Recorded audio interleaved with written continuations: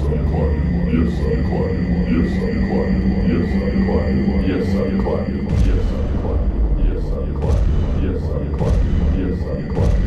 Yes, I'm climbing. Yes, I'm climbing. Yes, I'm climbing. Welcome to another episode of the Climbing Hinge Podcast. Now, in our past few episodes of the podcast, we've covered a number of topics. We talked about the captain of the ship and your role as the captain, guiding the crew and the passengers to safe harbor, keeping your compass pointed due north to free and loving, navigating the map, being tied to the mast, poised and confident and decisive. We've also talked about becoming the red fox, the dead red fox, and how we use the idea of the red fox and their cunning intelligence to reverse the trap, to get close to other people who may have their walls up for many reasons, due to cognitive dissonance, fear, trauma, things that we discussed on that podcast. We want to add another layer here to our skills and our attributes, and that has to do with empathy and developing the skill of empathy so we can better understand the people in our lives, the people that we love, our partners, behaviors and actions and emotions, and work to have a better felt understanding and meaning of why the people that we love act the way we do, so we can have greater empathy and express that to them so they can see that we accept them. And that's kind of what empathy is all about. It is a process. It involves a number of steps to be successful. We're going to get into that. So what we're going to do is first we're going to cover some research on empathy. We're going to talk secondly about Carl Rogers and his views on empathy. He's an icon in the field of research on empathy. He has a lot of incredible work. Number three, we're going to talk about the Barrett-Leonard three-step model of empathy. Fourth, we'll be going through some examples of how to apply these things. And then fifth, walk through some exercises that you can do to practice to become more empathic. All right, so we can think about empathy as a state. This is for our research here. One person at a given time is able to identify with another person's experiences and feelings that result from identifying with that person. That's from Burton and Scott. That's kind of the idea of what empathy is. And then we can break empathy down into cognitive and affective states of empathy. Cognitive is kind of a knowing, and affective is a felt meaning. Cognitive empathy is we can think as others do and consciously take the role of others. So why is this person behaving the way that they are? I want to be able to think and understand that. That's cognitive empathy. Affective empathy is taking the feelings of others' attitudes and emotions kind of upon ourselves. How does it feel? She must be terrified when she's telling me that she's going to end our marriage. Things like that. So that's affective empathy. Some interesting research from Bookbinder. Less than 2% of interactions include acknowledgement of the other, meaning the other's felt experiences and meanings. And we know from other podcasts we've done on listening and acceptance, people want to talk and tell other people how they feel and what they should be doing. And so we have to practice not talking, and we have to practice acknowledgement. And we're going to be going through some examples what acknowledgement is and why it's so important, and just like we did on the acceptance podcast. An interesting thing about empathy is children with supportive parents are higher in empathic concern. That's from Henry and Sager in '96. So your upbringing will have a factor in how much empathy you have. And it's from that same vein of research, children that have grown up in kind of a more abusive households have less empathy. Doesn't mean that can't change. It can, especially if we practice. We never want to limit ourselves based upon our upbringing. We want to fully unleash ourselves upon the world and share our loving gifts, as David Davo would say. And we shouldn't let anybody in our upbringings hold us back. Here's an interesting thing on empathy. Empathic awareness of other person's felt experience may happen without being in the other's presence. So let's just go through an example. We talked about some examples we want to use. Say my partner, she's not responding to text messages. I've texted her a couple times. She's not responding. I know how she is. Nothing's happened. When she gets vulnerable or she gets too close to somebody, me, she can get fearful and scared. She has some commitment issues.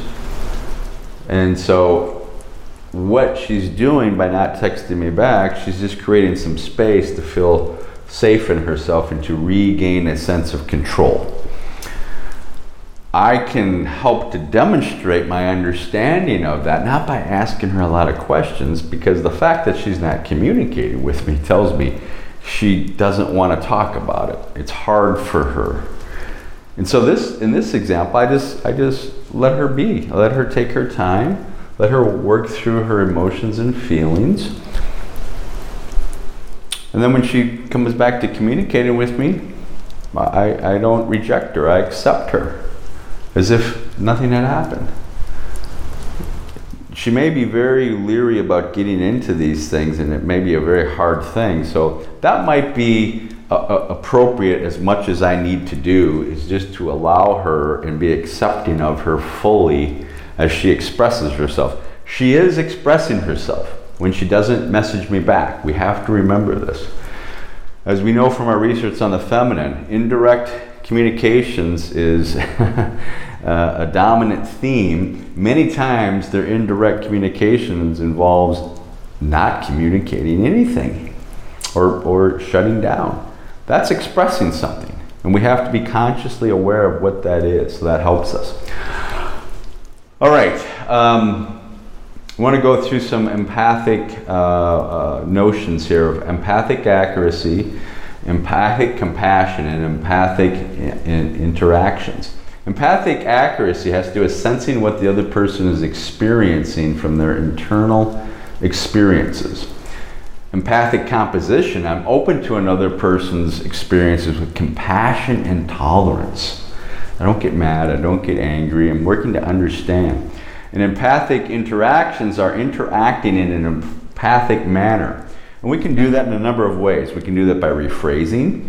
My partner says something to me, I can rephrase, but I see what you're saying, and what you're saying is this. Acknowledgement, I can acknowledge what she's saying. I can rephrase things so she feels heard. I can act and do things in a non-verbal manner, as I just described, to make the person feel heard and accepted. So let's just go through a quick example here. My partner is coming to me and she's telling me that she loves me, but she's not in love with me anymore. And she wants a separation, and she feels she's probably going to want a divorce. We've been married 4 years. This is a hard conversation for her. She has love for me. She's just not in love with me. It's difficult. It's hard.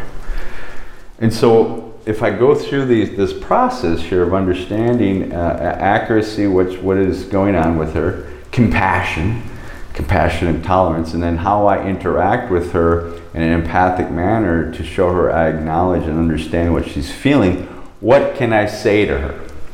And so I can start it off like this, and we've used this example many times. And this is just a little switch up here to be a little bit more empathic, so I've learned something myself. She comes to me and says that, and I can say, I can sense that this isn't easy for you. You've probably struggled a lot with this, and I can appreciate that as hard as it is for you, you can express yourself to me and how you feel. I'm acknowledging her struggle, her felt experience, how hard this is for her. And so I'm doing that right there, kind of checking off the boxes on empathy, interpreting her for accuracy, being compassionate, and in my interactions, recognizing how she feels. So that's a good example of how we can be empathic when we're working through this. Another example would be, it goes like this. I have a good friend of mine, just making this up. His name's Tony.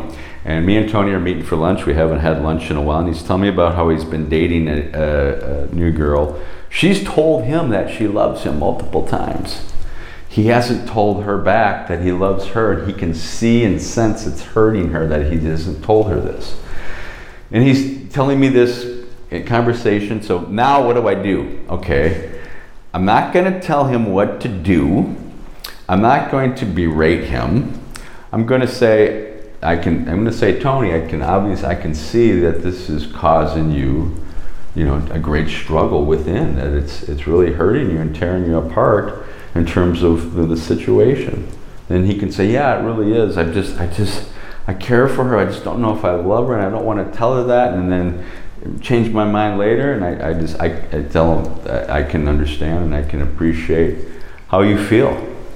It must be really something that, because I can see you care for her, so it must be really tearing you apart. All I'm trying to do here is acknowledge his felt meanings of what he's experiencing. I'm not trying to tell him what to do. I'm not lecturing him. And so this is a different kind of way of approaching the situation, especially with a guy friend where you might want to tell him what to do. This is even more important for your female partner, because as we know, the feminine is, when they're talking, a lot of times they're just expressing themselves. They're not looking for advice. They're not looking for you to tell them what to do. They're simply expressing themselves. So this skill is key in your relationships. All right, so those are a few examples. Let's go through now some of Carl Rogers' work, and I find his work amazing and very insightful. And what Rogers says is, he goes like this: if I say I accept you, but know nothing of you, this is really a shallow acceptance, doesn't mean a lot. You realize this may change if I do come to know you. If I understand you empathically, see you and what you are feeling and doing from your point of view, enter your private world and see it as it appears to you and still accept you, then this is safety indeed. But that is a process we have to work through to get at. It's very difficult to get inside of somebody like that with that type of full acceptance and have them feel it. So it's a process that we work through. So what Rogers says is there's kind of steps involved in this process. The first one is involvement, and this has to do with understanding the changing felt meanings and flow in the other person. And what Rogers says, many times the other person isn't necessarily even aware of everything they're feeling. So involvement is the first step. Second is temporary living the other's life, moment by moment, flowing in the other person and what they're feeling. It's a process he calls as if you're the other person. Still staying yourself, but as if you're the other person. So if your wife, your partner is doing something that you find hurtful, and it tears you apart, what we want to do is get into as if you were her, living her life, flowing in that moment. What is she feeling? What's going on? What's tearing her apart? What is she angry about? Think back, all the things that you've experienced with her, all the things you've done, and why she might be acting that way. I hurt her. I shut down. I didn't listen to her, and now she's acting this way. I want to be focused on understanding that so I can have compassion. All right, so involvement, temporary living the other's life. We have sensing, number 3, which is a greater sense of meaning of what the other person is experiencing that they may not even be fully aware because they're hiding it from themselves many times. Many times that's what happens, cognitive dissonance. And then 4th, as we talked about before, is acknowledgement. Communicating from your sense, your sensings of the person's world, acknowledging and understanding their felt struggle, the issues they are experiencing, acknowledging it like we did in the example. My wife comes to me and breaks up. is breaking up with me, and I can sense this isn't easy for you. You've probably struggled with this a lot, and I can only imagine how hard it is. And I greatly appreciate that you can express yourself to me. That's the first part. And then I would get into what I would normally say is, and I will support you and accept this. I love you and want us to be together. But what's most important is accepting how you feel and being supportive of that. So that would be my talk to her. But sensing is the key part. What is her struggle? What is she going through? How is this ripping her apart? And usually what happens when somebody comes to us like this, we're not prepared, and we shut down, we get angry or hostile, or we react because we're threatened and insecure, rather than acknowledging what they're feeling. So this stuff does take practice. Please remember this. All right, so let's go through the Barrett-Leonard model of empathy. And they have really three pieces again: empathic resonation, empathic expression, and received empathy. And so the empathic resonation, the first step, is the inner process of listening, developing an understanding of the other person. This is a listening and observing thing. Body language, eye contact, focus. Getting them to open up using the body. Listening skills. Empathic expression is communications of this inner experience. From me back to the other person. I can sense this isn't easy for you. You've probably struggled with this. That's the empathic expression, communication of this inner experience back to the other person.